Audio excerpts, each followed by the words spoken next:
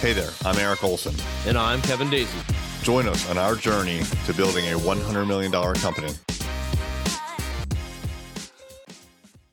What's happening? It's Eric J. Olson. Wow, did I make a really bad decision recently? Here's how it goes. I have a mailing list of 361 people where I've interacted with them in the past, or their customers or clients, or somehow I got their name and their mailing address, their actual physical mailing address, and it's business related. So there's 361 of them.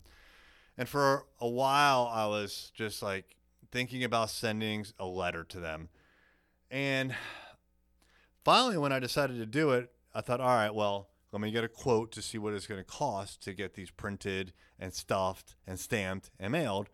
And the quote came back at $750 before postage. Postage would be roughly $250, a little bit less, but the whole thing was going to cost $1,000. And I was like, wow, $1,000? That just seems ridiculous. I've got a printer right here.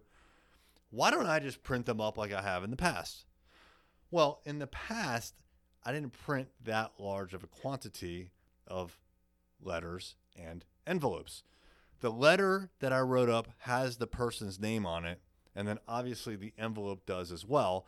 So you have two stacks of printed material that have to align, meaning that the person who's at the top of the pile for the letter has to be the same person at the top of the pile for the envelopes. And then the second letter and envelope are the same. They match, et cetera, all the way down, 361 down. Well, just printing the letter itself, like doing the mail merge between the actual list and the template for the letter and then printing that off, that took a whole day. Just printing the letter took a whole day. And when I say a whole day, I mean like 6 hours of my day. It sucked. Well, it didn't suck as bad as the next 2 days.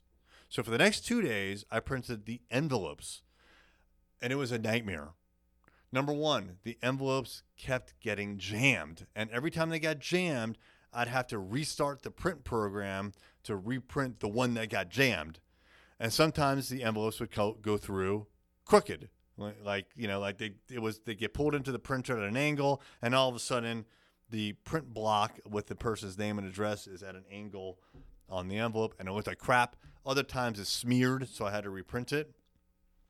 But I could only put in maybe like 10 envelopes at a time, and so I was constantly feeding the printer when it ran out of envelopes. That's not the worst part. That took like a whole day right there. The worst part was that when I took the envelopes out, 10 envelopes at a time, I started to stack them up. And I didn't realize until about 3/4 of the way through, I was stacking them up in reverse order. So the order of the letters went from 1 to 361, but the order of the envelopes went from 361 to 1. They were in reverse order, which meant that I had to reorder them manually, the envelopes. It sucked. It just took forever. It took 3 full days. Oh, and by the way, I ran out of envelopes, so I had to go buy envelopes. Oh, and then by the way, I had to go to the post office and go buy stamps. So it just took forever. Now, it was worth it. I got 4 or 5 leads out of it. I'm glad I did it. It resurrected a lot of relationships that I had established in the past that I want to continue getting in front of these people. And I will do this again, but I will not do it myself.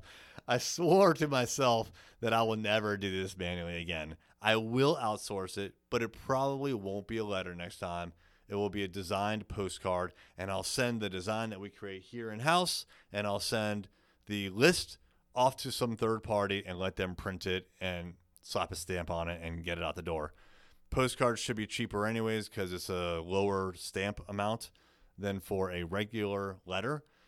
But wow, sometimes being cheap is great, and I like to fancy myself as cheap. I mean, really, it's frugal.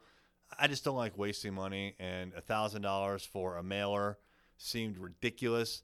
It ended up costing us about $250, which was mostly for the stamps, but it also cost me 3 full days. That's 3 days. I could have been doing anything else that would have been just as productive as if I had outsourced it. Probably more productive. Actually, definitely way more productive.